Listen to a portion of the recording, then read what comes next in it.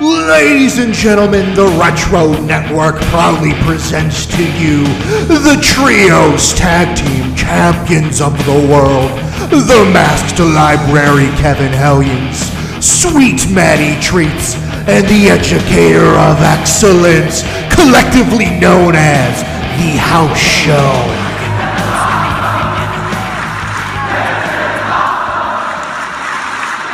Welcome, everyone, to a special edition of the House Show. It is me, your host, Mr. Maddie Treats, and we are going back to the future. We're hopping in that car. What is it? What's it called? DeLorean. Sure, whatever that is. We're hopping into that. Is that the same car that the Velveteen Dream drove? No, he had the Lamborghini. Lamborghini, baby. Oh, okay. So we're hopping into the Lamborghini. We're going back in time, gigawatts, all that good stuff. I have not been listening to my Retro Network content. I feel like I need to get more of that in there. So anyways, we are discussing NXT in your house, which happened on Sunday. Literally, a retro was like yesterday for us because we are recording this on Monday, and I had to bring the brain trust together. So, of course, we have the Educator of Excellence. Educator, how are you doing today? What's going on, Treats? Hello, everybody out there, Retro Network. Thank you for tuning in, taking an ear to this show. Looking forward to hanging out with the crew and our special guest returning for this evening. Looking forward to get everybody's perspective as to the retake on the In Your House theme. And basically the callback to what our show is all about. Yeah, absolutely. And before we get into the callbacks, I want to introduce the other host, Mr. Kevin Hellions, the Masked Library. Kevin, how are you doing this evening? I'm doing good. I'm in the middle of a TakeOver week myself here. Yeah, you literally are the entire Retro Network this week. Let's see, how many days have you been on? So you were on Monday, all three of us for the bonus episode. Yeah, we had a bonus episode. Royal Albert Hall. Hashtag Nipplegate. You were on Tuesday. Tuesday for the main show. I filled in for Mickey. And then, of course, this episode is airing on Thursday. Were you on Wizards this week? I think it's a half week for Wizard. So they'll drop a half episode. And I'm not on Sequel Quest either. Oh, okay. I'll try to arrange that better next time. Yeah, please do. Please do. And I know the Educator sort of alluded to it earlier. We do have a special guest. You may have heard it on the bonus episode. We made reference to him. It is none other than internet sensation, the legend himself. Move over, Kent Jones, because Crone Meltzer's in the building. What's up? How you doing? You come in, I give you that intro, you come in so smooth. Well, you know, I try to be a very humble man, especially so late in my career of stardom, but it's an honor to join the Trios Tag Team Champions and to turn this into the Four Horsemen for the night. My question for you, Meltzer, is people are calling you the Danny Bonaducci of internet wrestling community. Do you agree with that statement? I have a little more hair than Danny Bonaducci. I mean, we both have red hair, but I don't think I'm there yet. Maybe Seth Green. We'll go with that.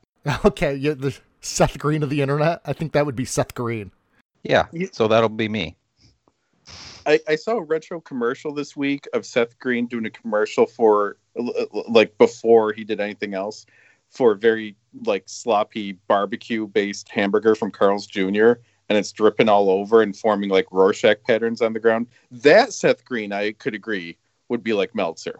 Not successful, famous robot chicken Seth Green. Well, that's fair. So you guys might not know this. Not only are we covering NXT in your house TakeOver. What was the official name? NXT TakeOver in your house, right? Yes. Okay. Yeah. Not only are we covering that, this is actually Crone Meltzer's graduation from the Educator School.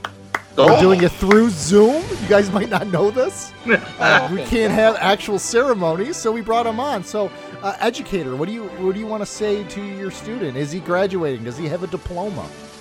He has officially successfully made it.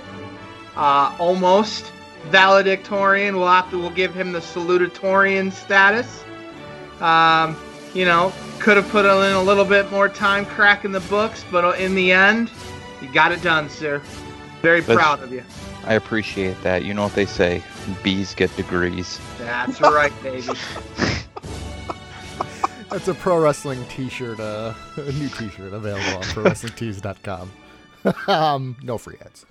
So anyways, why don't we get into it? We were talking NXT in your house, TakeOver. And NXT for over 5.5 years has been the revolutionary force in sports entertainment. What a way to kick off that event with that little stinger. The first part of this pay-per-view got me so excited. And I'm going to be honest with you. And then they nailed, I thought, the beginning with the retro content, with that opening. Then they went into a promo video, which was a take on Good Friends, Better Enemies. The HBK Diesel feud, with the video, the same music, everything, the black and white. They had the ring apron, the set. I thought they really nailed the opening and really nailed the In Your House. And of course, Mr. Todd Pettengill, or as you like to call him, Gilbert Godfrey, Kevin. Are you telling me he did not look like Gilbert Godfrey, but a little taller? In that one photo, he did. I don't know. I mean, granted, it's been 25 years. I'm not expecting him to look how he used to look, Yeah. So Kevin, let's start it off right there. What did you think of the intros? I loved it. I was so excited. And honestly, I'm thankful for us doing this, because if I hadn't just gone through and rewatched so many of these In Your Houses and more to come, I don't know if it would have been as meaningful.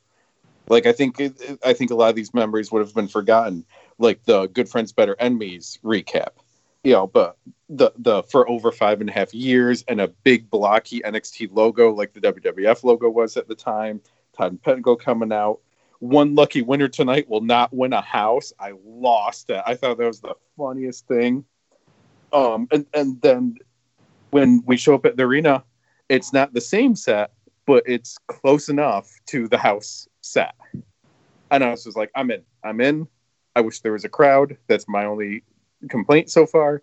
I'm in for the ride. Next 2.5 hours, let's go. I'm excited. Now, just quick, there was a pre-show, a half-hour pre-show, and I was like, ooh, good. We'll get to see the house, and maybe there'll be some other nostalgic things. Maybe there'll be a free-for-all joke or something. Not a single match, not a single anything on that pre-show. If you see it on YouTube or wherever, and you're listening to this, it's not even worth watching it. Yeah, I actually sent you a text message saying, hey, are we going to cover the pre-show before the pre-show happened? And we don't have to, because nothing happened on. So, Educator, what did you think going out? Did it? I know you've been putting on the nostalgia goggles every week. Was it fun to kind of see this stuff? What was your first impressions of Definitely pulled at the heartstrings. Just the little nuances between matches, the commercials, the intro, without a doubt, fantastic. Just absolutely got me primed and ready to go, and looking forward to what the events for the evening were going to hopefully become. Now, Crone Meltzer, for you, I know you've been watching along with us weekly, and you've been listening to the podcast.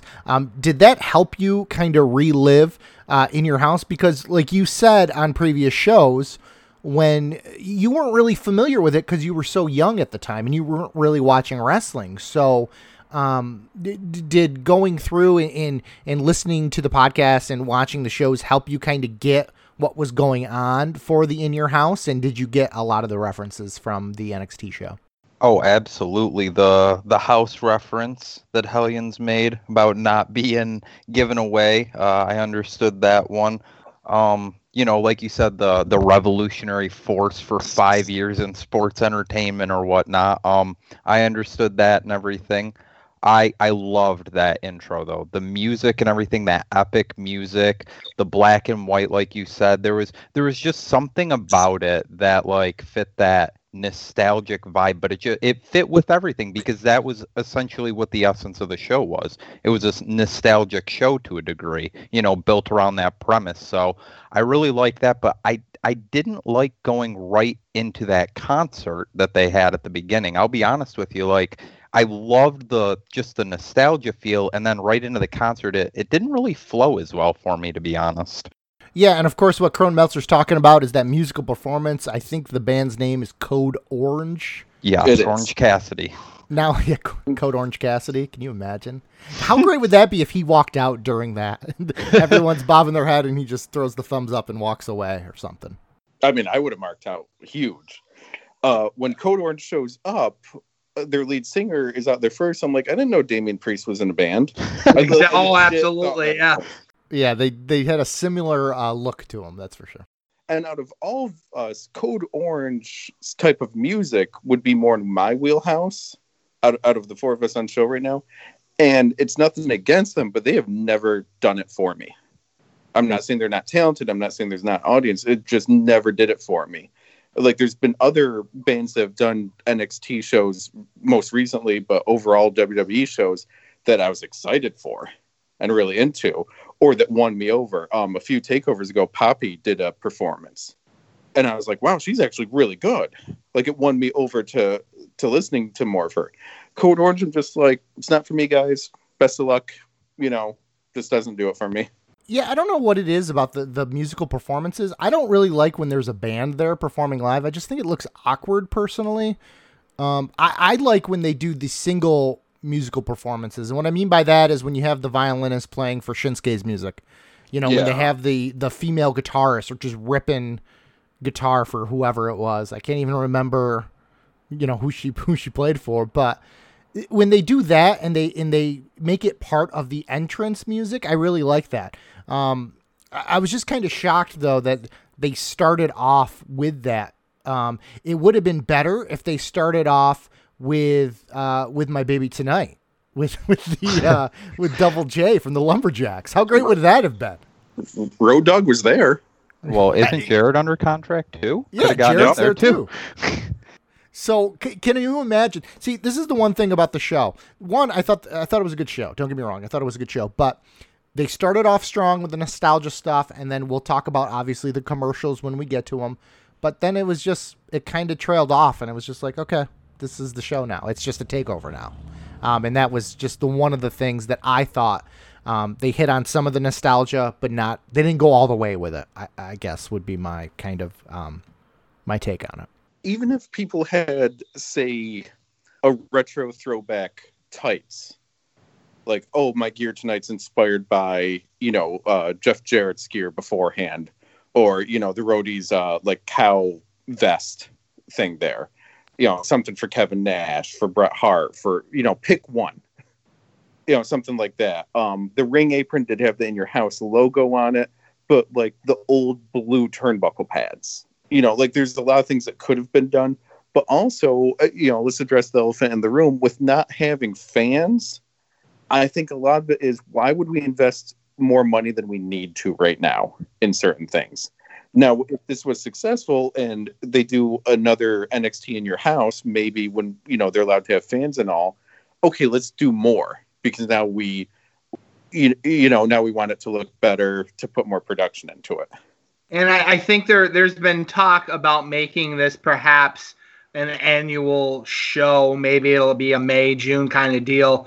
Just like we're accustomed to the November Survivor Series weekend being the War Games takeover show. There has been talk about this In Your House becoming an NXT brand and an annual event. So perhaps moving forward, again, with everything going on with the pandemic, they're still trying to make best of the situation and in regards to the lack of fans. And I think that is unfortunately one of the things that did hurt the show. I won't say hurt, but, could have led to the show being a lot better and much more appealing. Don't get me wrong. It was a fantastic show. I enjoyed it.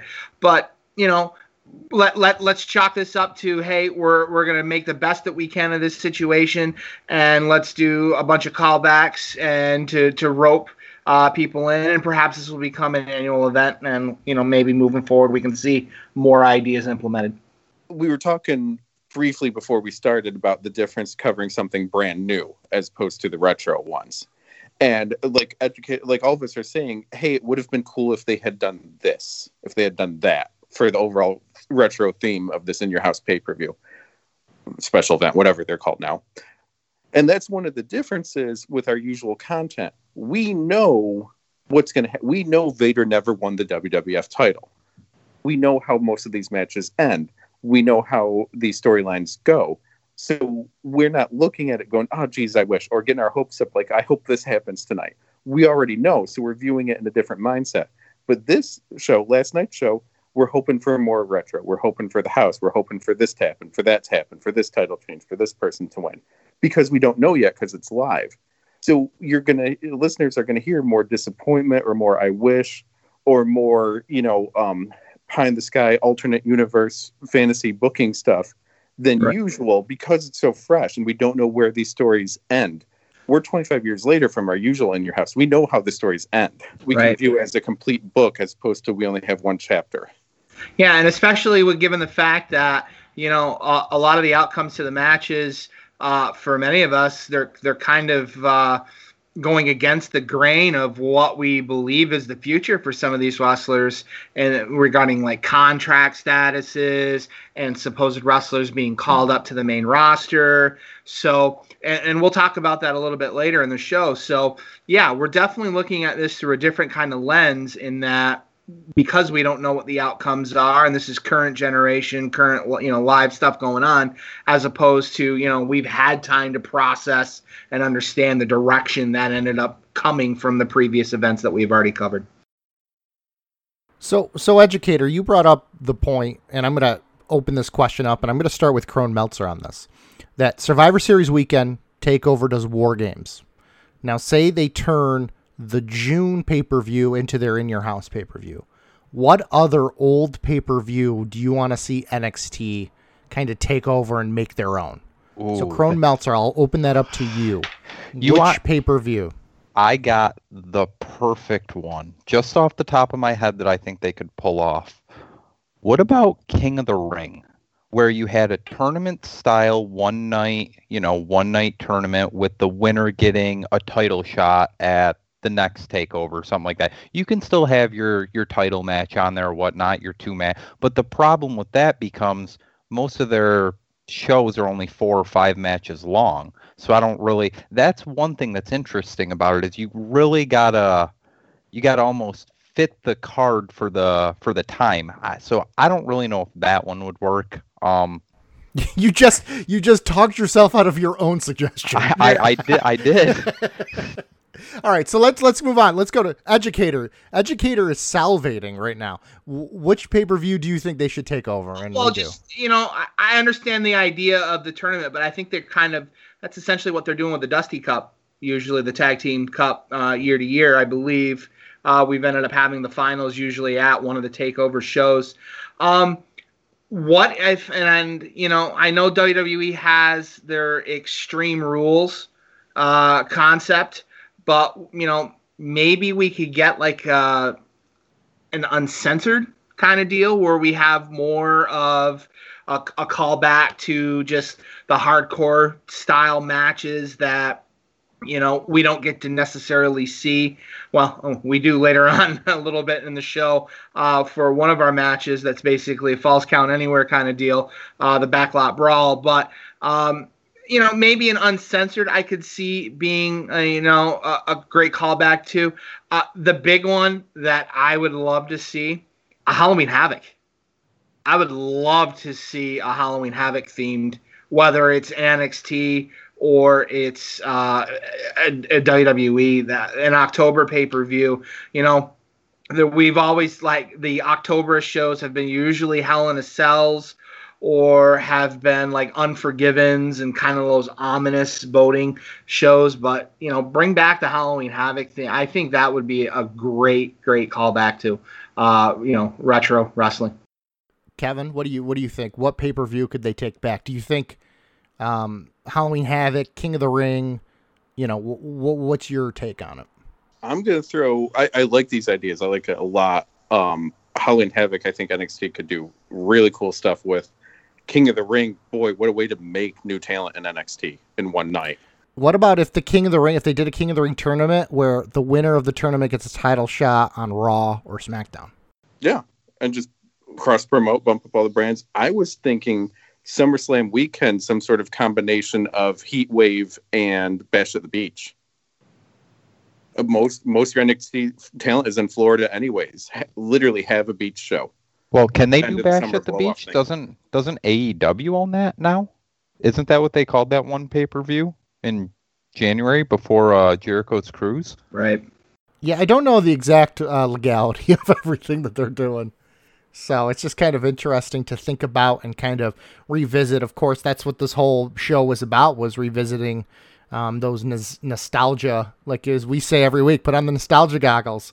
So I agree with the educator. I think Halloween Havoc would be fun just to see, Johnny Gargano jumping off a pumpkin or something. I think that'd be great. So, but anyways, why don't we get right into the match? And I got a question, and I'm going to, once again, Mr. Hellions, what does red, green, blue, white, pink, and black, what does that represent? My fantasies. Red, green, blue, white, pink, and black is your fantasies? I'm assuming this is something about the hair color. That is, yeah. So why is it in the WWE that every woman has to have a different hair color, but every guy needs to have long black hair with a beard? I'm not worried about the guys all looking the same. I was all for this match.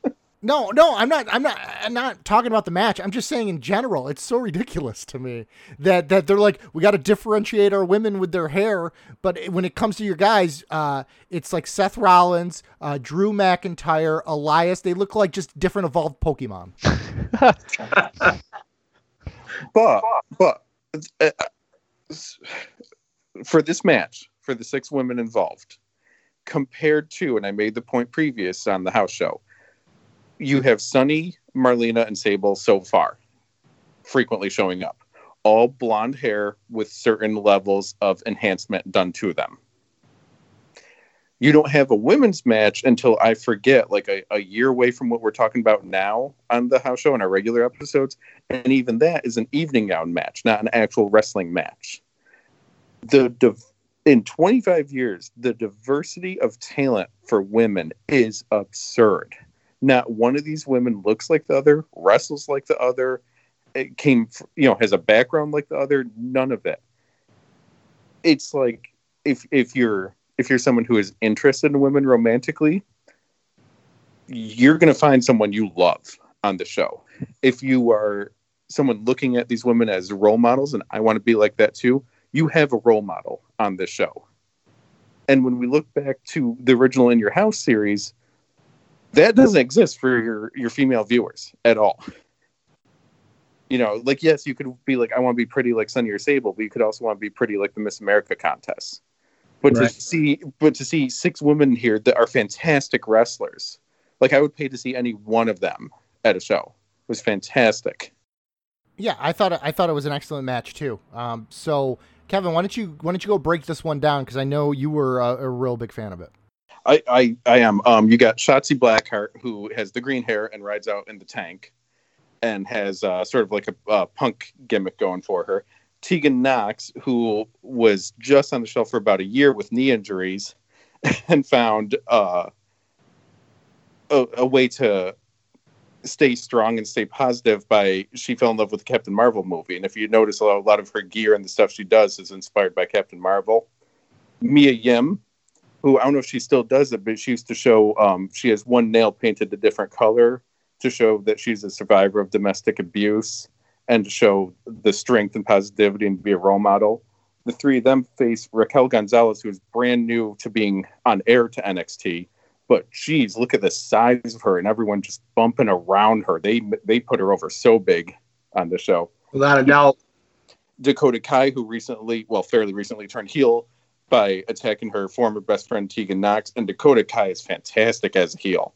I didn't see it coming. I didn't think it could work. She's great. But speaking of fantastic as a heel, Candice LeRae is knocking it out lately. This pixie gimmick, this evil, fairy, whatever the heck she's doing, brilliant. She's so good, and she wrestles well as a heel too. A lot of these girls, Candice being the main one, like a lot of them came up in indies and small promotions wrestling men because there wasn't another woman to wrestle, even just a couple years ago. And they go at it just as hard as the men's matches on here. Like this isn't a pillow fight match like the Attitude Era. Without a doubt, this is starting to show that the product, the results of the Performance Center are certainly getting it done. You know, a lot of these girls have such diverse backgrounds in terms of being on indies, whether it be internationally. You know, two of the ladies are from like Australia, New Zealand. One's was on Impact Wrestling, TNA Wrestling. And then, Candice LeRae being like the queen of the indies, pro wrestling gorilla everywhere in the United States. And then you have, newer to the WWE and newer to the wrestling audience with Shotzi Blackheart and Reina Gonzalez. I mean, there's such diversity amongst these women, and the capability of all six of them coming together and being able to put on this match. Kudos to everything that Sarah Del Rey is doing. Kudos to what Matt Bloom is doing, and all of the additional trainers and staff that are working with these ladies.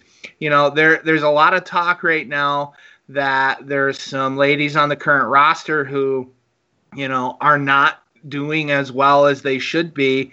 And, perhaps they are the product of, the earliest days of NXT, and, they're still figuring things out. But now, I mean, these six ladies, they put on a fantastic match.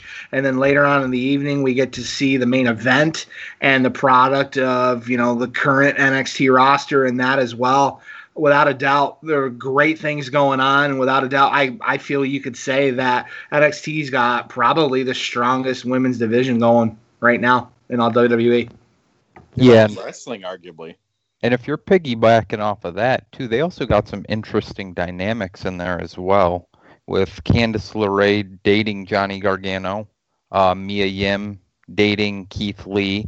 Even later in the show with Karrion Kross and Scarlett Bordeaux, there are a lot of like real life relationships that they're able to bring in that really helps accentuate that. Like you were talking a few minutes ago about how a lot of these ladies came up on the indies wrestling other guys, so they're used to going out there and having some really physical matches. And I think the future of the women's division is in good hands. It seems just like yesterday when everybody was worried when the likes of Ember Moon and who else, like Alexa Bliss and all those people got called up. It was like, well, what's going to happen to the females in NXT? Seems to be in pretty good hands right now. The sad thing about the women's division is NXT builds them, Raw and SmackDown will take them and do nothing with them. Like Bianca Belair is on Raw. She's not doing anything. Like literally not doing anything. And she should have had an NXT women's title run. Well, she by far deserved it. It's sad, they're trying to build NXT as like this legit third brand for WWE, and you got the roster shuffling around and people are being moved, and they're getting called up to the main roster to be either on Monday night or Friday night, and in a lot of cases, it's not being called up. It's actually being called down to the main show or one of the main shows. Without a doubt, NXT, the women's division, is just absolutely blowing it away right now, hands down above what's going on Monday nights and Friday nights. I think Friday night is strong, especially with what's going on with the whole Bayley and Sasha, but NXT Wednesday nights is just women's division's killing it. Well, going with that, even I would put NXT's women's division even ahead of AEW's right now. And I don't know what it is, but NXT for the last 5 years, it's just consistently good female wrestling. I mean, you could go back to when Natty was wrestling, I believe it was Charlotte at the beginning, and then you got Bayley and Sasha putting on their instant classics, and it just kept going and going and going and going. And like you said, with the main event later on, I mean, I don't know what NXT's doing, but for the past 5 years, they've been knocking it out of the park consistently on a weekly basis. So a question I want to pose to you guys, because Crone Meltzer brings up a great point by bringing up AEW, and of course that's their Wednesday night competition. Do you think NXT? Okay, so we opened the show. We bookend the show with the women's division. Do you think they're trying to set themselves apart from AEW because the women's division is so much better? In my opinion, I think it's fact that it's a lot better. Not that AEW's division is bad, but it's not as smooth. I feel like NXT's females are just a lot smoother, and you don't see very many like botches really in the ring with them. I feel like you get a little bit more with AEW. I would put AEW as the second best female wrestling, but I would still put NXT ahead of that by a long shot. I mean, they just seem more fluid and a lot smoother. Without a doubt. I think it's the level of competition. If you ask me who's the next AEW Women's Champion, I got one name. If you ask me who's the next NXT Women's Champion, I got 5 or 6 that could be next. And that's immediately, like if the title changed tomorrow, it wouldn't shock me. And then you have more that could be built up in the span of a month to be at that level. Whereas AEW got I had 2 names till Britt Baker was injured. But otherwise I got 1 maybe. Who's that? Chris Statlander? I love Chris Statlander. Of course I love that gimmick. Yeah. The only thing not to get on an AEW tangent here, but the only thing I hate about AEW is, so Chris Statlander, you love the gimmick. She's an alien, right? Mm-hmm. They have not explained that on Dynamite at all. Why do you have to explain that she's an alien? I don't have to explain that someone's from New York. It's just where she's from. It makes no sense, though. It literally that's like saying, oh, he's the Undertaker. Like... He's from the grave. Like, what do you want me to do? By the way, from the grave, check out Buried Alive episode next week on the house show. But no, seriously though, dedicate some time to that character development. They don't do that for Chris Statlander at all.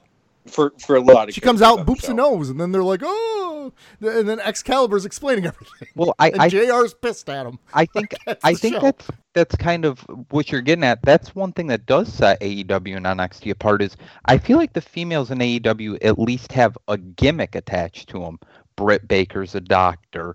Nyla Rose is the native beast. You've got Chris Statlander, who's the alien of the galaxies or whatnot. But a lot of the females in NXT, I mean, there's not really as much gimmick to go along with them. You know what I mean? They may have a nickname or something, but there's no real substance to a gimmick behind it. Well, except for Shotzi, who comes out in a tank. Yeah, I would agree with that. Which yeah. I hate that tank. I think and the fact that she almost crashed into the ring, pretty darn close. I mean, she's coming out like Tank Girl. Is that what it's going for, Kevin? Kind of, yeah.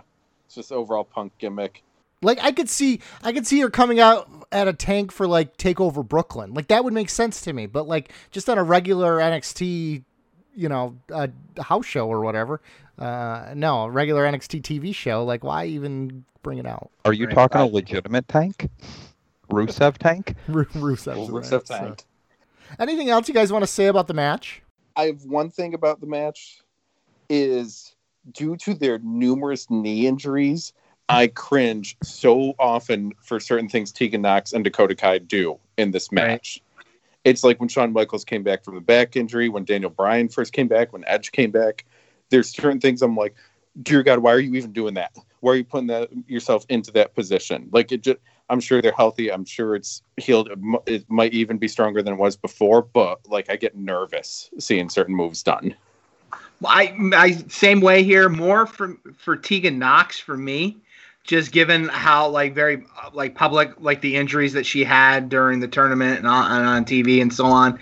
I'm actually shocked when she returned. She had the double leg brace, and now she seems to be going with just the one leg brace. I cringe at any high impact maneuver that she does. I just see a Sid Vicious kind of thing going on, or just another knee injury or something coming. But the girl's doing fantastic, and I just hope they keep that rocket ship attached to her back, and she's doing well. She's doing really, really well. Yeah, I thought this was a good opener. It got what it needed to. It got the faces over to start off the show and get everybody ready for the rest of the night. Yeah, and when we talk about spots that are scary. We'll talk about one in the Ciampa cross match, which I just thought was pretty insane. So I'm sure you guys know where it's going. So anyways, after the first match, we go to the promotional considerations paid for by the following, which I found out is actually the voice of William Regal trying to do a Lord Alfred Hayes impression. Is what I've heard, which is fantastic. But we're talking cookie sandwiches, guys. What do you guys think of the cookie sandwiches? Have you tried them yet? I myself, I've not tried them, obviously. To me, it's got to be without a doubt. We don't want to call them the ice cream bar because we don't want to remember the last time the words ice cream bar were said on air and who particularly, was connected with wanting to bring back those ice cream bars. So, kudos for trying to, do a similar idea. Love the commercials and the talent just pounding those like there's absolutely no tomorrow. I was just thrilled with it. I was thrilled with it. There's another ice cream commercial later on I liked more, but it was just fantastic. I'm so glad they brought it back. Was this the one with Rick Boogs in it? Because I got a nice mark out for him. I'm Yes. a big fan of his, dude. I love that guy. He is awesome. Yeah, that was the first one. So then we go right into a Finn Balor versus Damian Priest video, and that leads us to our second match, which is Damian Priest taking on Finn Balor. What did you guys think of this one? Match of the night. Whoa! In my opinion, I am dead serious. I loved this match. I agree with Crone Meltzer. It's not match of the night for me. It's probably number 2 though. You know who Damian Priest reminds me of, and I hate to go back to it, but just from the AEW comparison, he's like a much crisper Luchasaurus. I mean, his kicks and everything. I'll give you that. Right. Pinpoint. I mean, I saw a little bit of his work in Ring of Honor. Wasn't too thrilled with him, and I'm still kind of iffy on the Archer of Infamy gimmick. But man, his work in the ring is really, really good. Like, this was very impressive to me. The only thing I struggle with Damian Priest is the finish, the roll the dice, whatever. I feel like to me, when he does it, it should have a lot more snap to it. It just seems a little bit too slow. I maybe if he twisted and went the opposite way, so it wasn't a complete roll through. But I love the music. I love the entrance. His moves in the ring, like Meltzer said, very, very crisp. To me, I absolute cringed at the ring apron bump to the steel steps. And I looked at it so many times, just how his body hit it. I didn't know if he went too long and almost broke his neck. I didn't know if he was trying to completely. To me, I just thought that there was going to be some kind of back or vertebrae injury there. And it appears not to be the case, but cringy spot, and the finish of the match with the coup de grace and the 1-2-3 for Finn Balor, fantastic. I was wondering if we were going to get a throwback to the Demon, just randomly showing up for this particular match. I'm kind of glad that they held off on it, and instead they're really kind of pushing forward with the whole Prince gimmick from his New Japan. Save the Demon for Halloween Havoc NXT. Right. There you go. No, I just want to say, Educator, I think the reason that the roll of the dice doesn't look that crisp is he's so long. Like he's just elongated, like when he's moving his arms and stuff like that. But seeing him, I think Meltzer and I went to a Ring of Honor house show when he was Punishment Martinez, and he's got a presence to him. Like, even his voice is so deep. Right. And you've heard his singing voice when he opened the show as well. I mean, beautiful, sings like an angel. But he, I think he's someone. When I watch NXT, I think of who would Vince like a lot. And I feel like Vince would probably see him and like, yeah, I want to ruin him. like that's the guy I want on Spec. Like he's like a Corbin, but he's better than Corbin in my opinion. Right. There's something missing. He's so close, but there's something missing, and I don't know what it is, and I don't know that they know what it is either. But he's like one promo, one catchphrase, one look, one turn. Like he's so close to getting over. And this is honestly, I would not have said it was my favorite match night. It is, however, my favorite Damian Priest match I've ever seen. This was a really good match. I liked a lot that he did in here. Is that him putting it together? Is that because Finn Balor is so good, he brought him up level? I don't know. But it's definitely my favorite Damian Priest match I've ever watched. His 360 roundhouse kick is insane. That's such a good move. I was going nuts for it every time. I was writing down in this match more so than the other, because this being a 1-on-1, the other one being a 3-on-3. The absence of fans. Yes, we have our NXT lower, and that's not, I don't mean that in a negative way, but not to the level to be on the pay-per-view card. Trainees. You have the NXT trainee talent around ringside, but that's not same as a fan. However, when Priest takes that bump, when he's kicked off the ring apron and lands on the steel steps, the way that echoed and the sound of it would not have come across as well with fans. Because there wasn't enough people and everything to absorb the sound, it looked and sounded even worse.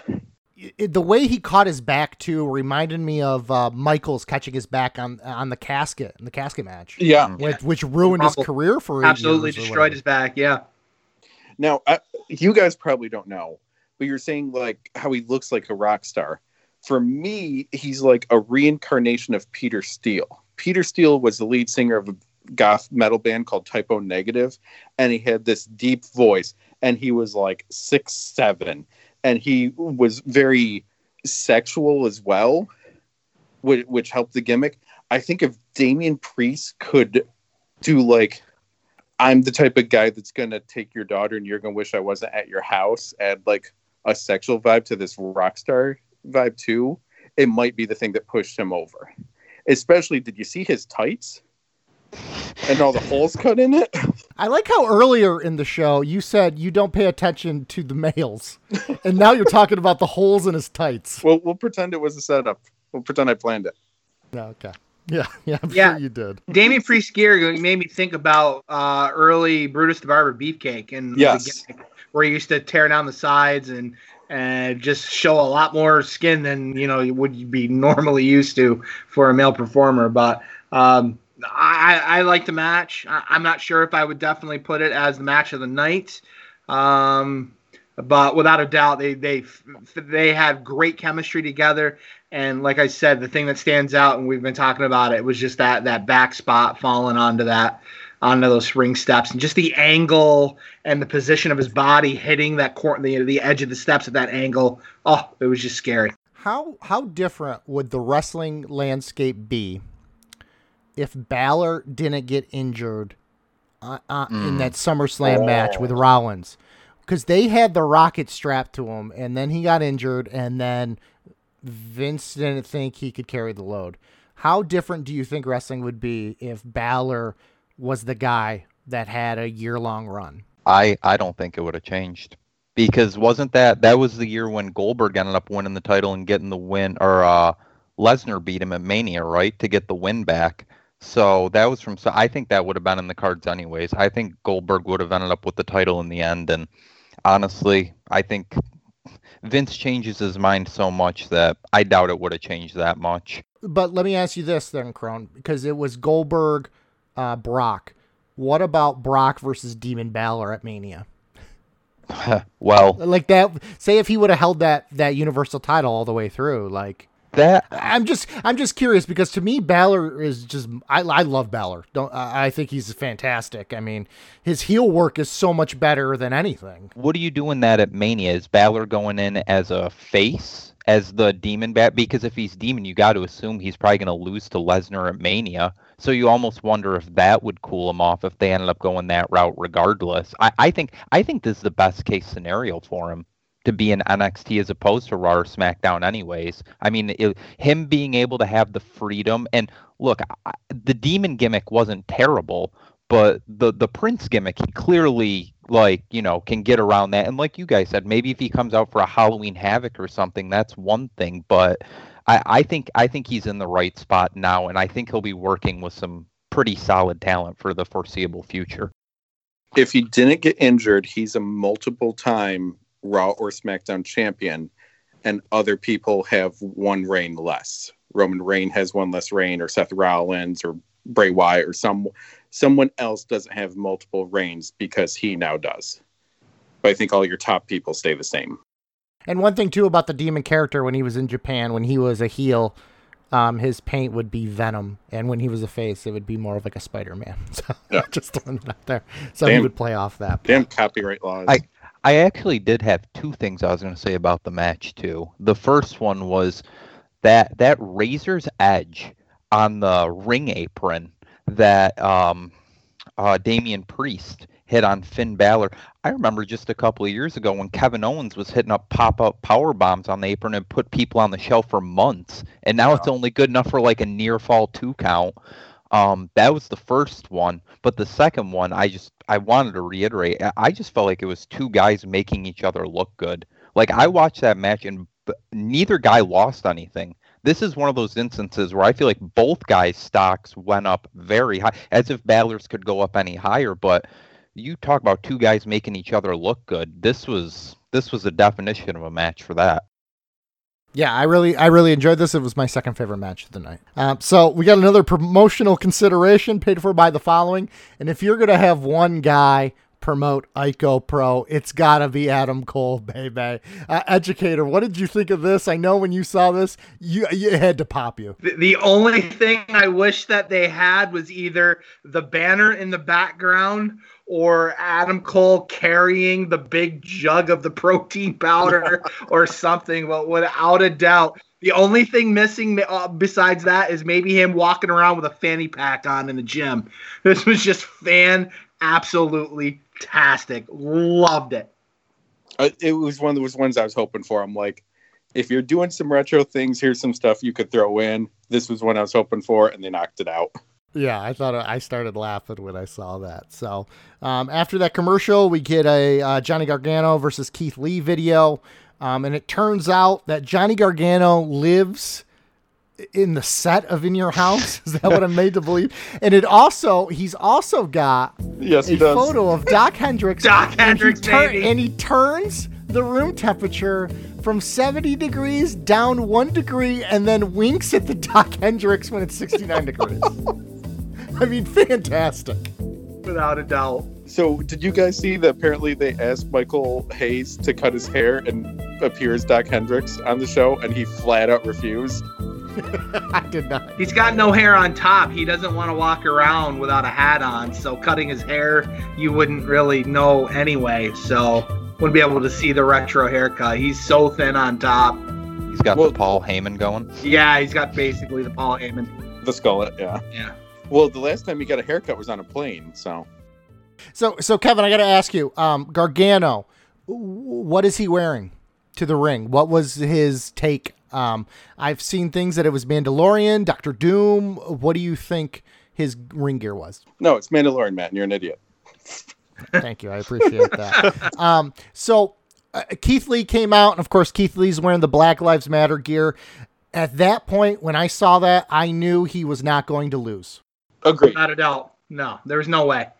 Even with, and I called it when I was watching the show, my nephew and I were here watching the show, when Gargano walked through and locked the door to the house and then put the key in his gear, I'm like, oh, without a doubt, he's going to use the key and go after the eyes again to continue on with it. And I called that spot. But when Keith Lee came to the ring and had not only the jacket, but it was on his tights, so it was going to be without a doubt prominent throughout the match.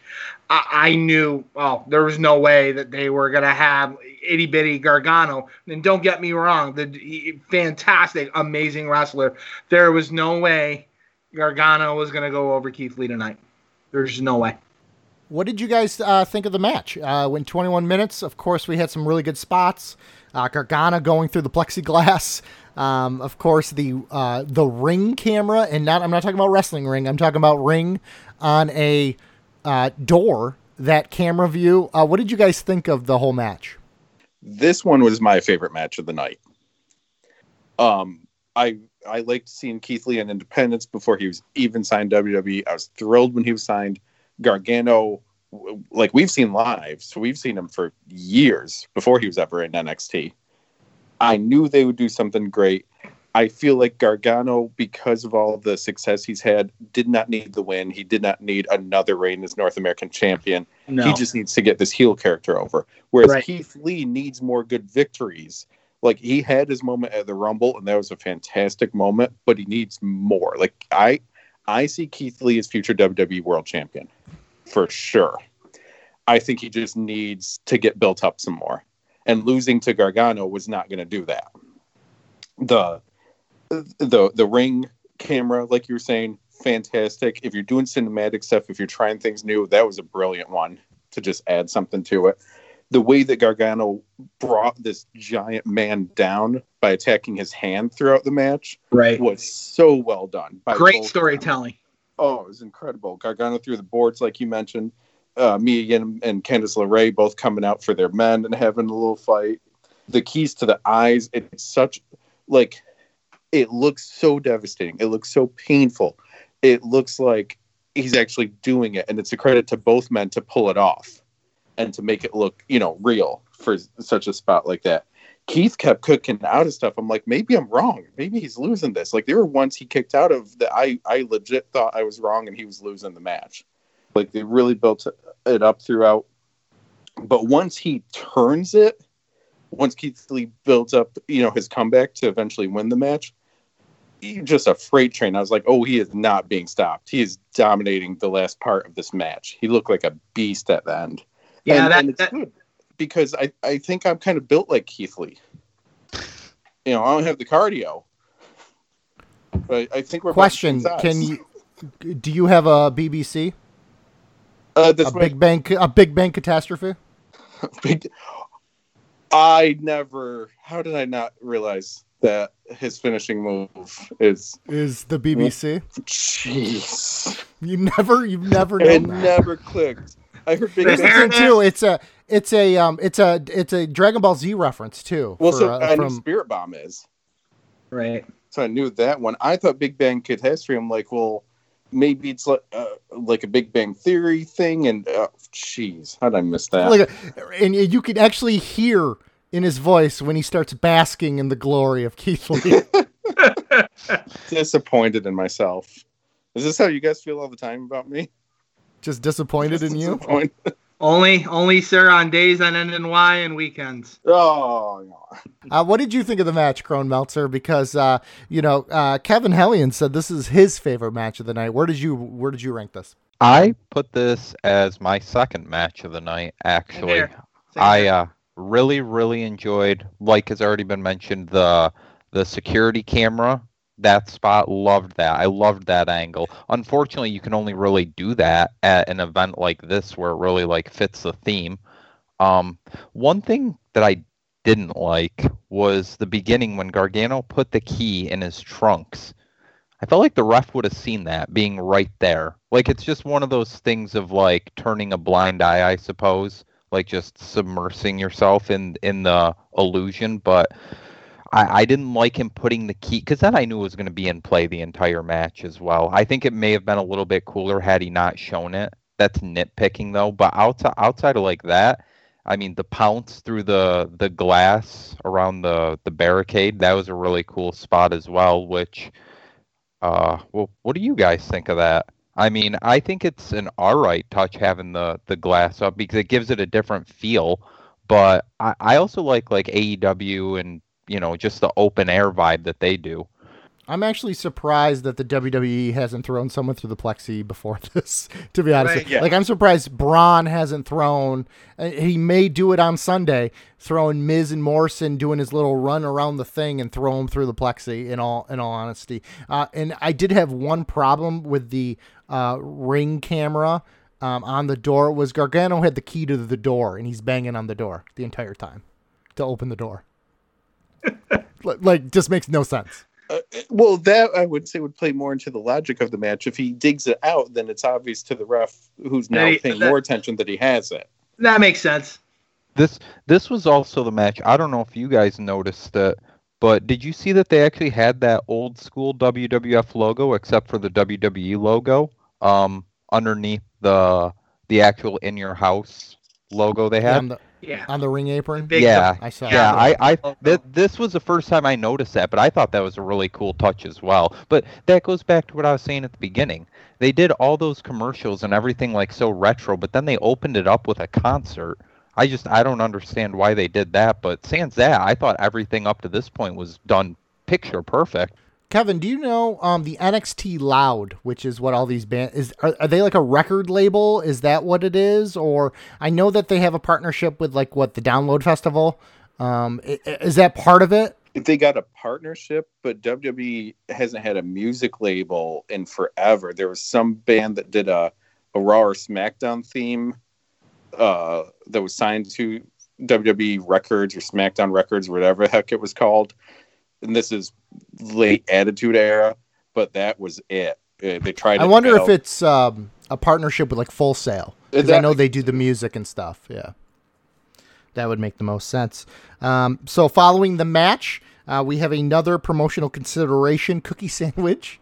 This one I think had Bronson Reed. Is that his name? The thick boy. No, that was not this one. No, that's not. How many of these damn cookies Three. did they? There was three of them. Who was in this one, Kevin? This was Shotzi Blackheart and Tegan Knox. Oh, okay. Well, I agree. So, and this is the one I'm asking my friend Adam to get a logo for. Okay, good. For reasons. I can only imagine. So following that up, we get our Adam Cole versus Velveteen Dream hype video. And then we go to the back lot brawl between Adam Cole and the Velveteen Dream. What did you guys think of this? Educator, why don't we start with you here? Did you like this cinematic one?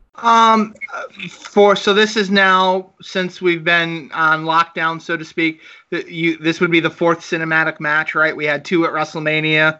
Well, this is our 6th. Right. Talking through them all.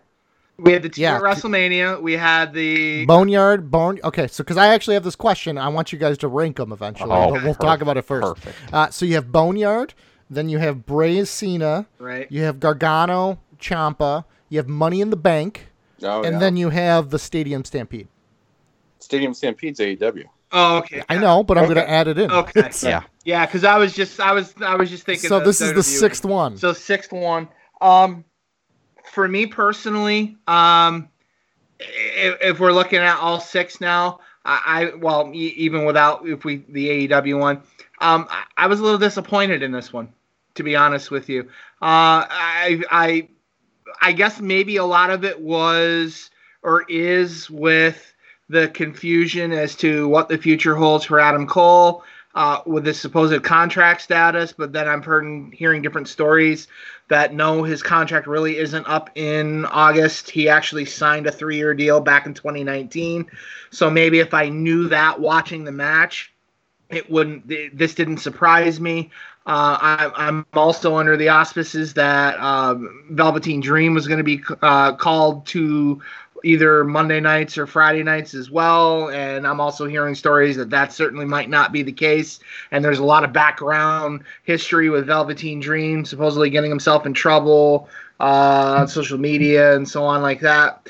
The one thing that I did appreciate about this particular match is that we get some more character development of a rising star. Dexter Lumis being brought in to not necessarily as a friend of Velveteen Dream, but to ward off the additional cronies of the Undisputed Era who were certainly lending to Adam Cole's support in the match. Love getting stuffed into the car and Dexter Lumis driving off with them to kind of make the match even 1-1. The Uber car coming in. Did anyone order an Uber? I mean, it was kind of a goofy, tongue-in-cheek kind of thing. The finish, I'm not sold on the Panama Sunrise finish for Adam Cole. I really am not. I like the last shot, in the back of the head, unsuspecting. Cool to see, I guess, that Adam Cole retained. I'm concerned that Cole's been in NXT now for what, 3 years? Going to be 3 years in August when he debuted. He debuted at the Brooklyn Takeover 3 years ago. Where are we going next with Adam Cole? What more is there for him to do in NXT? And are we finally going to get called to one of the two other rosters? And if so, what is going to be the change for Adam Cole? Is the whole crew going with him, or is he going to be going as a singles competitor? I really don't know. This particular match, for me, this was the worst match, in my opinion, for the entire night. I was not impressed at all. There were some cool spots with the cars and the trucks. I'm actually shocked that they had a wrestling ring involved, but I guess obviously it being a title match, I'm thinking back to Shamrock's backlot brawl with Steve Blackman back in 98, 99. So I thought it was going to be more of a callback to that kind of encounter, but the match for what it was, Adam Cole retained. What is now the future? Where do we go from here? Okay, Velveteen Dream can no longer contend for Adam Cole's NXT Championship. Okay, so now what's next for Adam Cole? What's next for Velveteen Dream? I guess there's just a lot of unanswered questions that this match now didn't finalize. Like we talked about before with the Goldust Undertaker, was it Final Rights or last whatever? They're like last one of the series match. Oh, the Last final curtain. final curtain. Final curtain. Final curtain. That seemed like what this is. This is the last time for them. They both have to move on to other things. I agree. I don't know what those other things are for either character. I got so excited at first. Velveteen coming up in the Lamborghini. I went nuts. I tweeted at some people.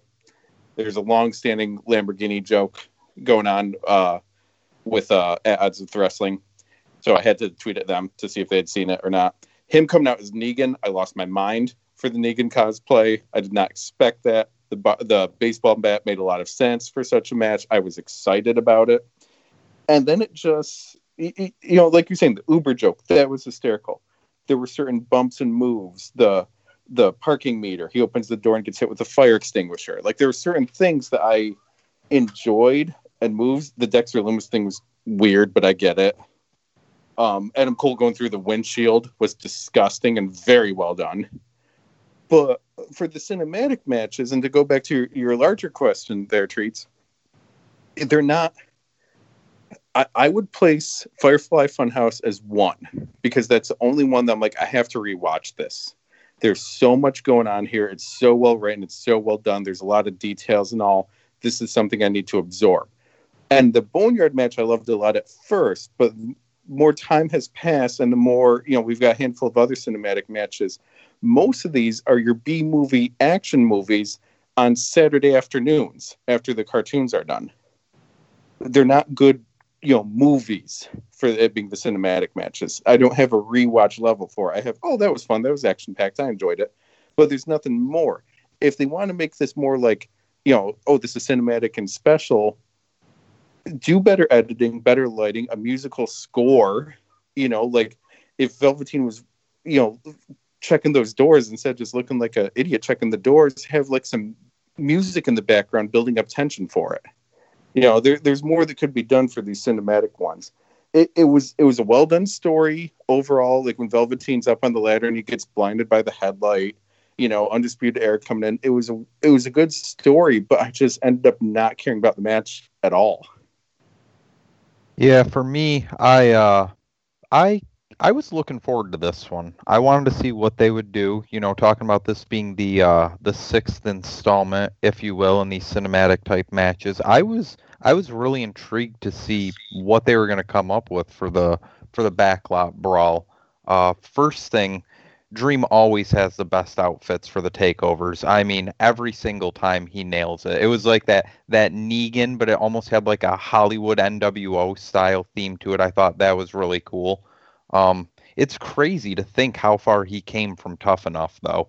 I mean, you're talking about 5-6 years ago, and even then, he was really young. But for the past 2 or 3 years, he's just been, you know, the man, it seems, on NXT. He's been a really, really solid character. And going to the educator's point about Adam Cole, I don't know. I don't know if they plan on like moving him up. If they want to see through NXT as actually being a legitimate third brand and maybe trying to keep a couple of key pieces there to constantly, whether it's Ciampa, Gargano, Balor now, and Adam Cole, keep those types of people as like the pillars of the brand almost.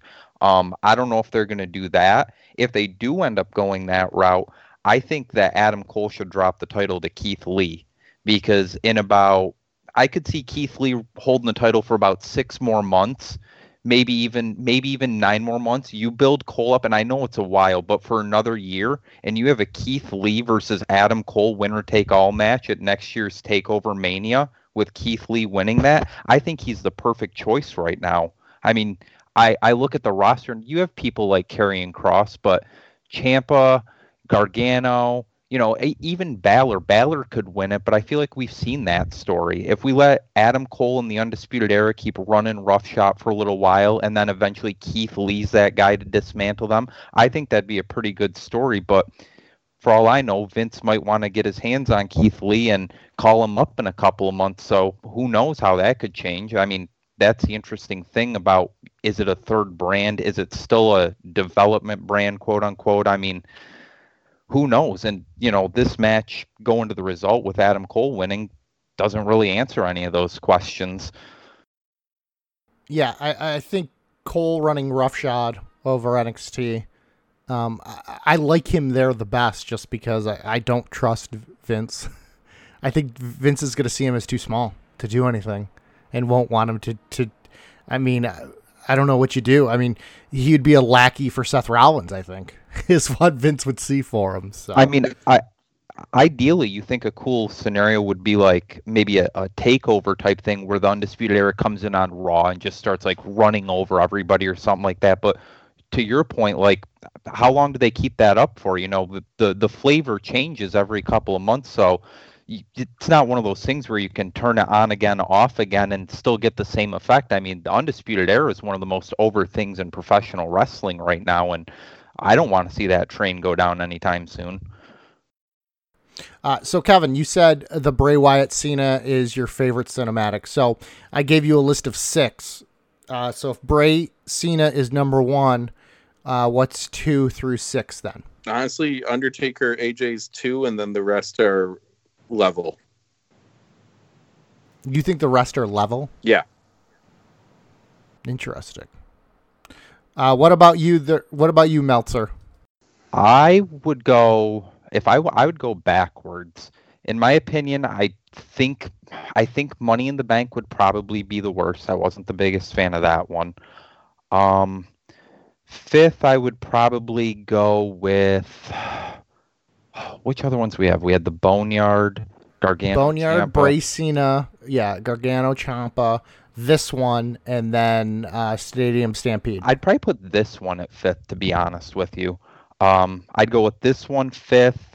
I would go Ciampa, Gargano 4, Firefly 3, Stadium Stampede 2, and I would give the Boneyard 1, only because it was the first time that I had seen something like that, and it was one of those first times I was like, wow, like this is actually pretty cool, so I'm going to give that one the edge, the original. I'm a sucker for originals. All right, Educator. What do you think? Bray Cena 1 with a very, very close Boneyard at 2. Everything else is blah in the middle, and I'd put Velveteen and Cole at the very, very bottom. Like I said, I wasn't overly impressed with this match. Yeah, and I would kind of agree there with the Educator. I liked Boneyard a lot. I'd probably put Boneyard 1. Bray Cena was just so crazy. That's at 2. I would do Stadium Stampede 3.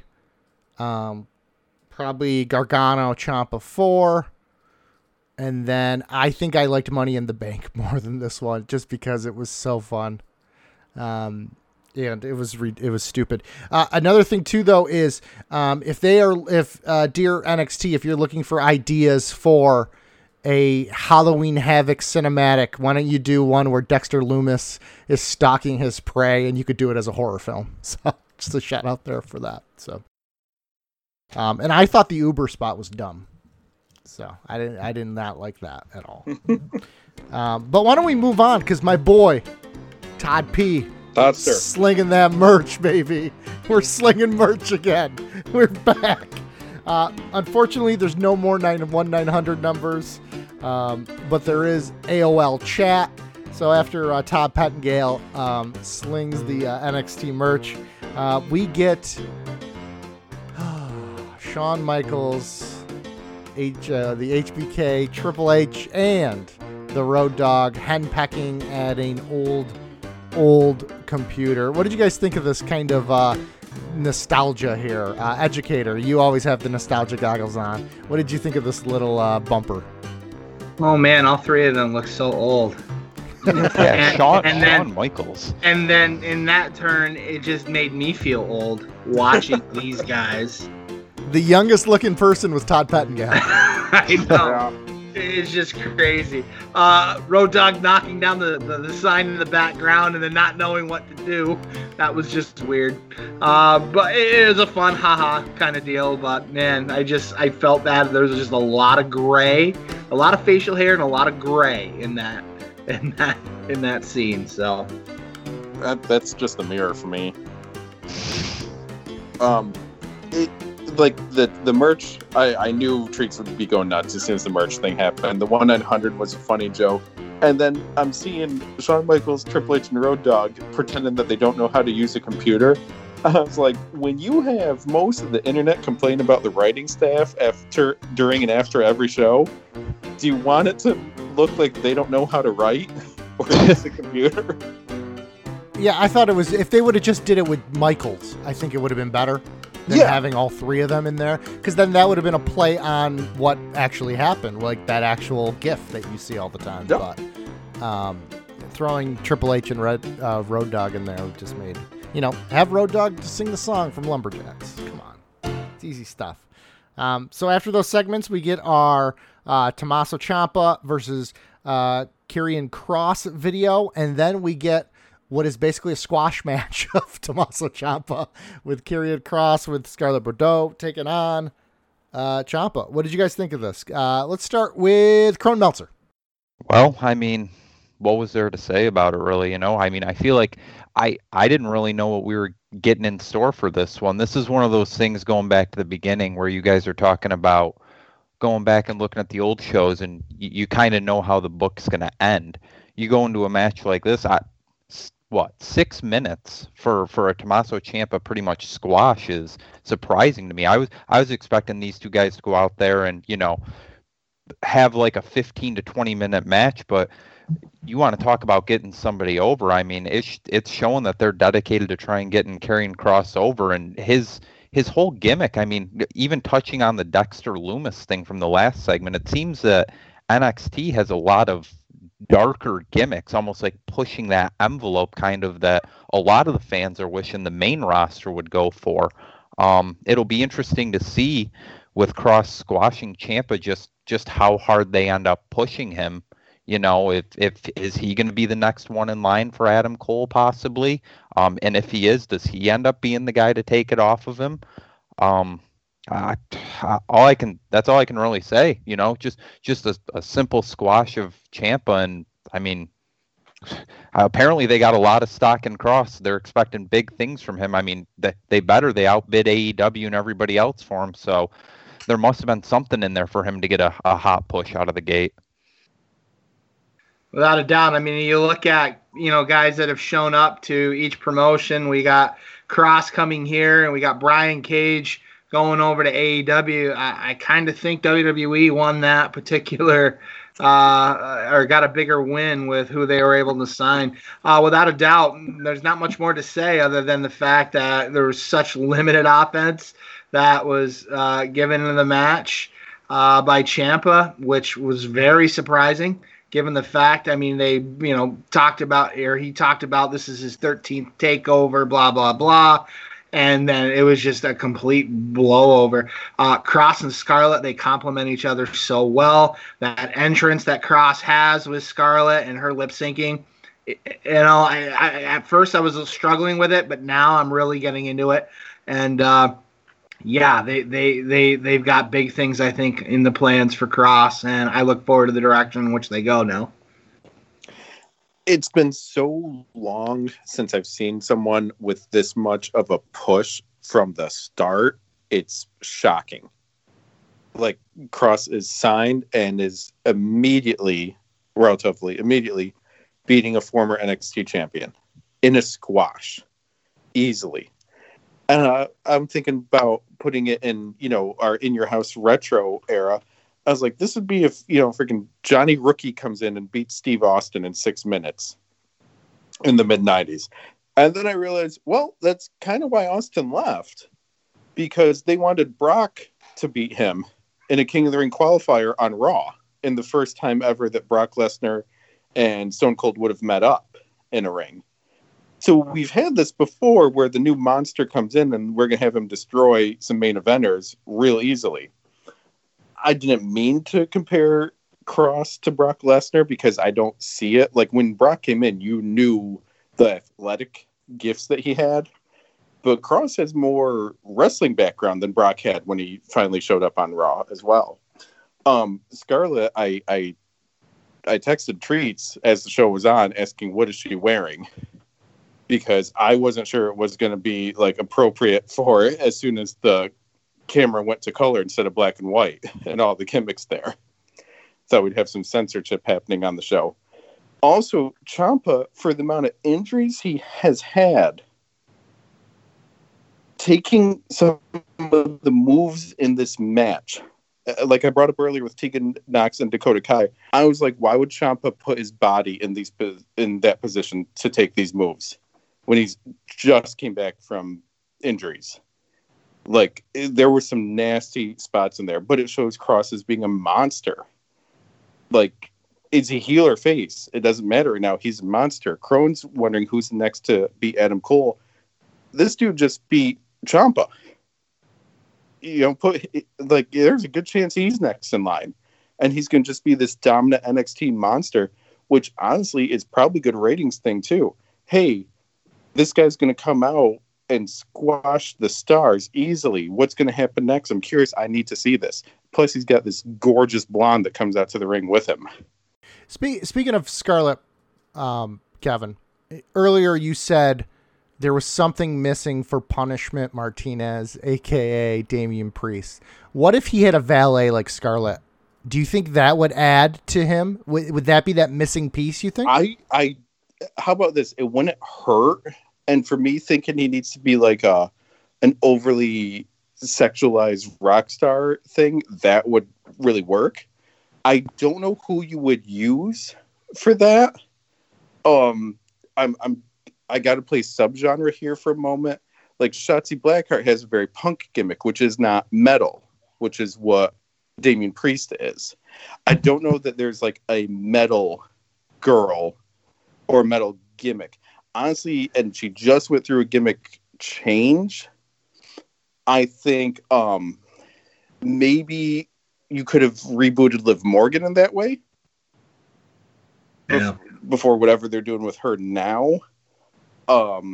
Sarah Logan may have worked a little bit before she was released from the company. But I can't think of anyone off the top of my head. I'm like, you could put this girl in there. You know what? What about Rhea Ripley? No, Rhea doesn't need to be with someone. What about Raquel Gonzalez there from her first match? Right. And you got the height for both of them, too. That could be a real interesting dynamic.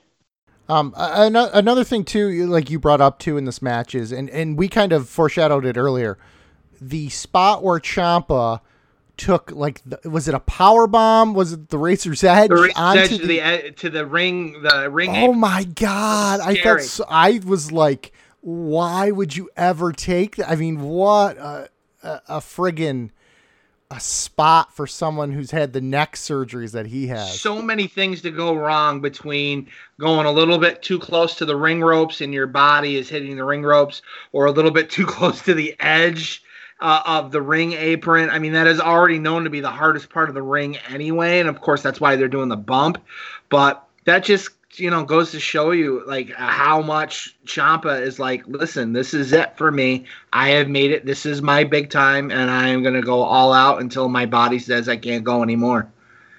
I have a question for you guys with the idea with Cross and Scarlett. What do you see is the role for Scarlett? Do you think she is going to become in-ring talent, or is she going to be more of just ringside, kind of like Zelina Vega? I know that, Zelina Vega was known to be a wrestler in Impact Wrestling. And now she's had, a few appearances here and there in the ring, but has mostly always just been Andrade's spokesperson and then, the rest of the crew. Do you see Scarlett getting actual ring time in, or is it just too early to say what direction? What do you think the plans are? WWE's plans, NXT's plans for Scarlett? I think they'll get to the main roster, obviously. And I think eventually she'll get into the ring. I don't see them as just valets anymore. Eventually everyone wrestles. Do you think it's like a Sable thing? Just like a progressive thing where eventually she just finds herself wrestling? I don't know. I just think they'll bring her into matches, especially when it turns out there's so much stuff intertwined with, like Total Divas and, real life relationships and stuff like that on the main roster. I mean, can you imagine you have Cross and Scarlett taking on Belair and Montez Ford? Like, what a interesting dynamic that would be, though, if they were individuals in a singles push for Montez. And, down the line, a year or 2 years down the line, I think it could work. That goes with what I was saying earlier about how I feel like there's a lot of male and female, counterparts that are in relationships in all of the WWE. With what you're saying, I mean, there are countless people that they could do stuff with. We got Keith Lee and Mia Yim. We were talking about Seth Rollins and Becky Lynch, Bianca Belair and Montez Ford. I mean, there are a litany of things that you can do with that, and I feel like that's something that they've kind of been doing a lot more of lately. They're kind of testing the limits on that and actually bringing the real life stuff actually into the ring. At least NXT has. WWE's kind of dipping their toes in there. Well, speaking of limits, my example would be Limitless. I could see Karrion Kross and Keith Lee having a fight, Scarlett tripping Keith Lee or distracting him or something like that, which brings out Mia Yim to stand up for her man, mixed tag match next week. And everyone's like, Scarlett can't wrestle. And then they're like, oh, she can wrestle. And just be surprised by it. I could see that storyline. Yeah. And then just a couple things. I know Educator talked about Brian Cage earlier. What a difference in the way both of those guys wrestle. Cage trying to do a lot of the high flying stuff, very, very athletic, a lot of kicks, different things like that. And Cross wrestles like he's 6'9". Like just the way Cross carries himself, in my opinion, is the smarter of the two, where I think Cage seems to wrestle like a small guy and he's not using his size the way he should. So that was that. And Kevin, I figured out who would be the perfect manager for Damian Priest. Shelly Martinez. Oh, I wish.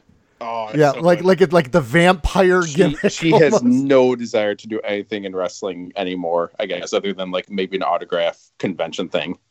But that sort of look, I think, would be what you would want to go with. We were big fans of her. What about Paige? Ooh, yeah, that's interesting. I think Paige is too far gone though from wrestling.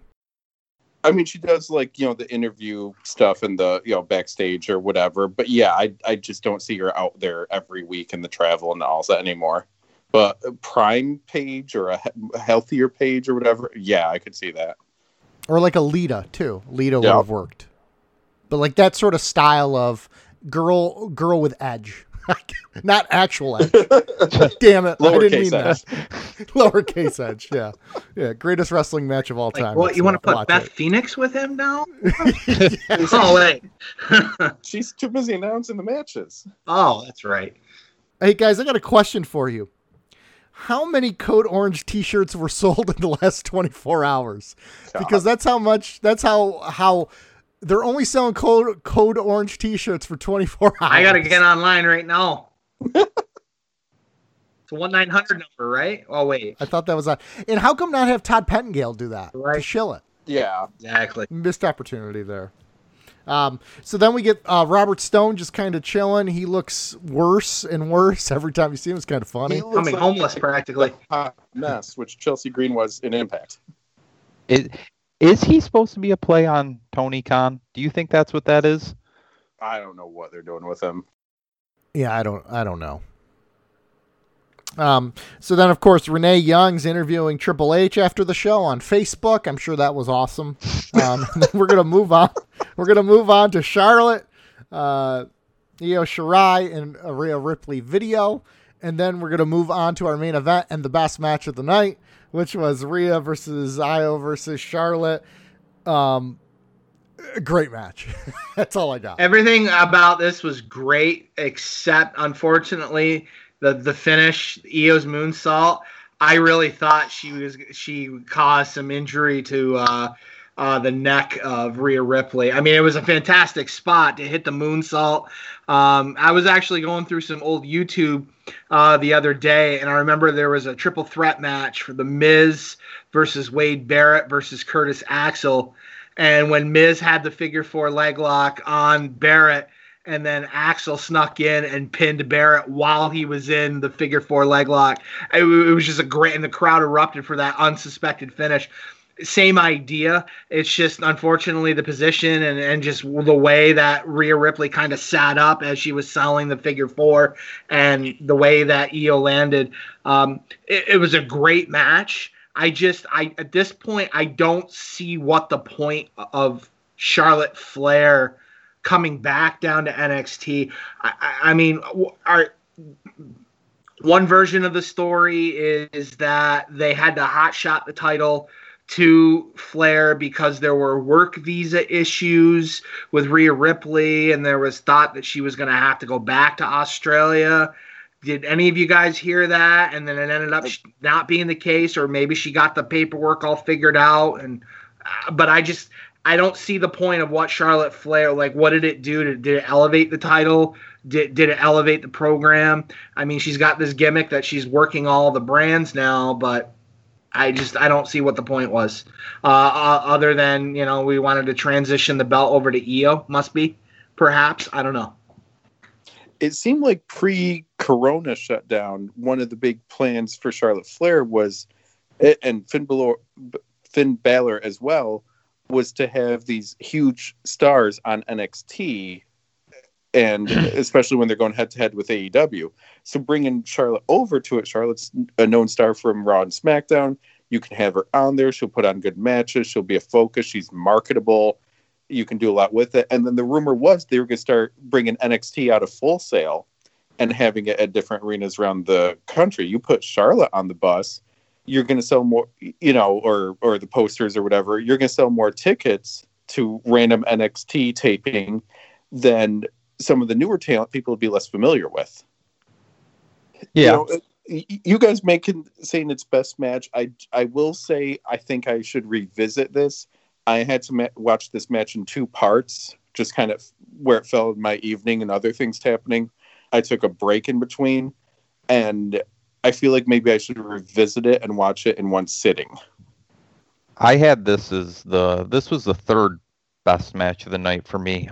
Touching on the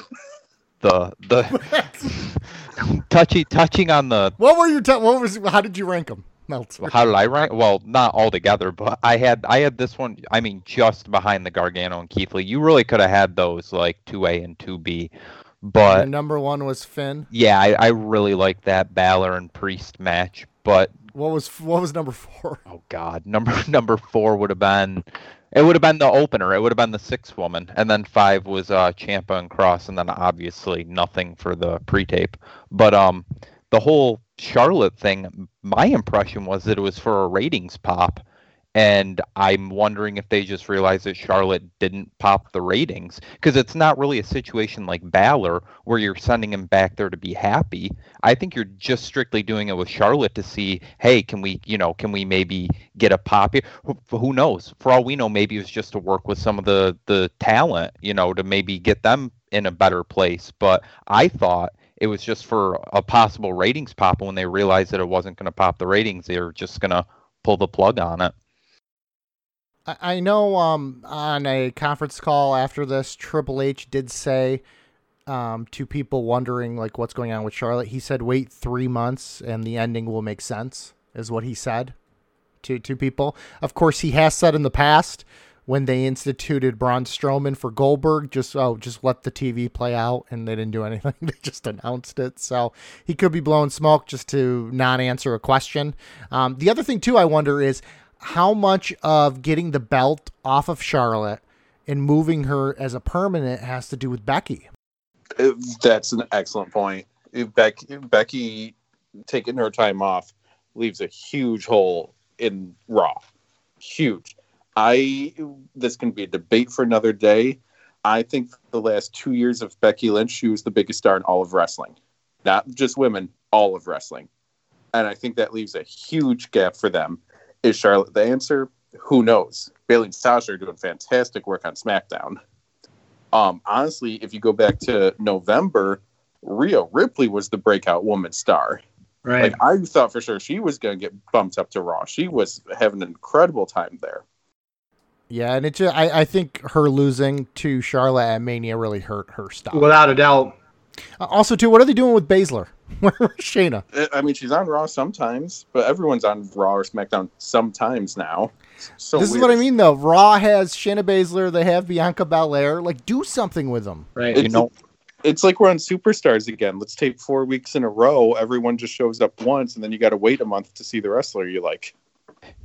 I think, and this is going to be the unfortunate thing, but I think they're going to end up missing the boat on the 4 horsewomen versus 4 horsewomen match that everybody was hoping for, which is really disappointing. Who cares about 2 of the MMA ones? Are you talking? Yeah, they didn't do anything with them in NXT. So question for you, because I know the rumor was Rousey wanting to headline Mania in LA, where she's from. Who do you build up to take on Rousey in that point? Because Becky's gone. Becky's not going to be back for Mania. You got to either do Charlotte or Rhea, I would feel. Right now, yeah. Bayley's not going to... I love Bayley. It's not going to work. Sasha, it's not going to work. Shayna, why would she fight her best friend? It would be... If Ronda was full-time, it would be a heck of a story. But for the one-off Mania... it's Charlotte or Ripley for sure. Question 2, because you say Shayna, she won't fight her best friend. What if the storyline was that Rousey's part-time and Shayna does this and loves this and this is hers and Rousey always steals her spotlight? That could be a potential angle. You got to build to that though. So you need Ronda to show up more than just one event. It's kind of, I'm very interested to see where the landscape of wrestling's going. I think the stories, it's a very interesting time, obviously, with just COVID and no fans. And, I give people a pass for trying stuff like the cinematics, like obviously the Velveteen Dream, Adam Cole match didn't hit, but they're trying stuff. They're doing different things. It's not just a match in front of no one. I think the secret is, since you don't have the fan noise, the ones that are doing some of the best work are the ones being loudest themselves. Right. Bayley is becoming an even bigger star in SmackDown with all of her trash talking. And she'll hear the announcer say something and respond to them. It's hysterical. Yep. I thought Charlotte did great in this match.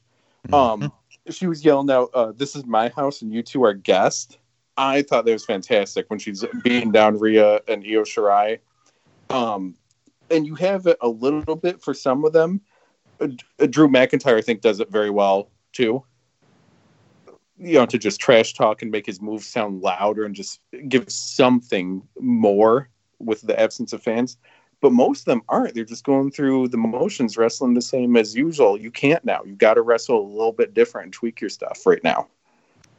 Yeah, it's funny you mentioned that, because that actually was one of the notes that I had, was that Charlotte's talking during the match, I felt really helped it. It helps fill that void of silence, and actually touching on the cinematic matches earlier that you were talking about, Matt. We didn't even mention that this was the first cinematic match that actually had live commentary over it. Like, they were actually commentating over it, which was very different. Now, do you think that could have played a part in why it wasn't as good?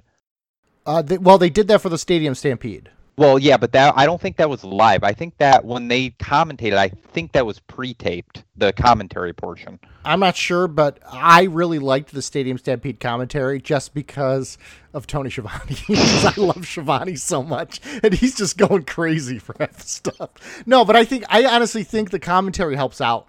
I don't know. Morrow needs a crowd, in my opinion. Yeah.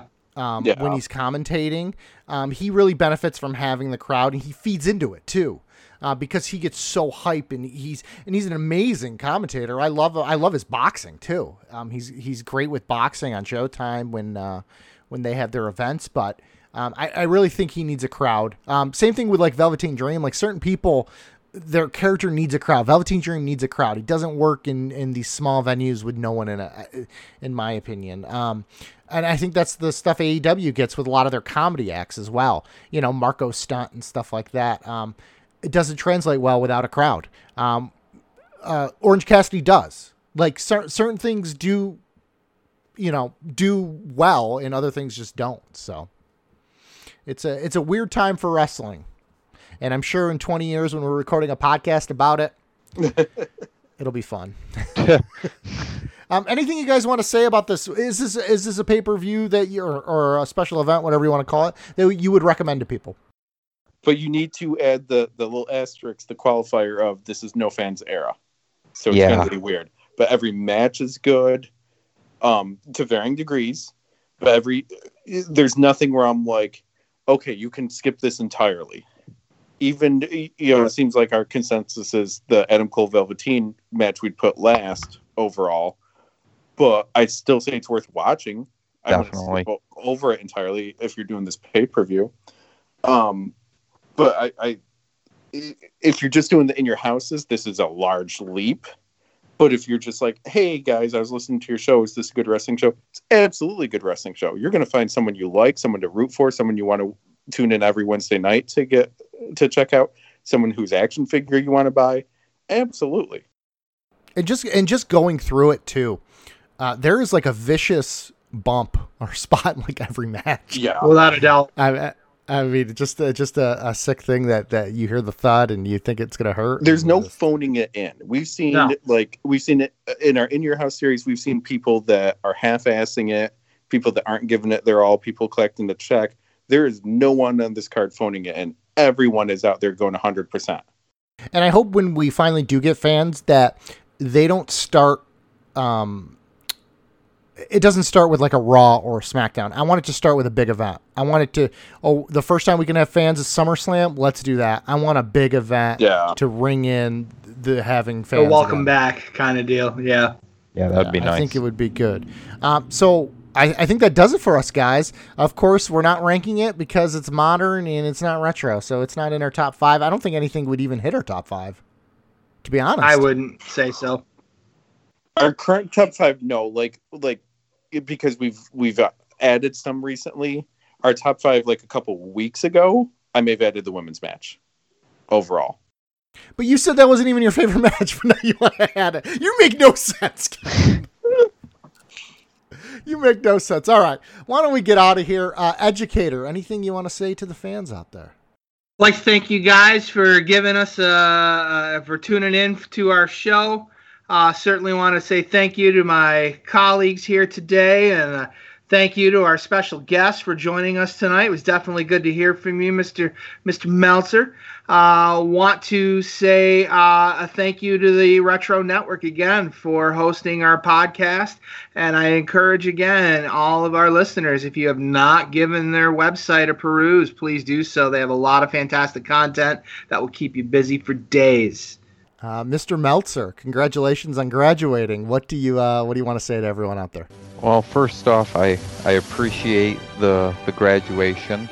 I appreciate being able to come back here and reviewing some current wrestling that I'm a little bit more familiar with.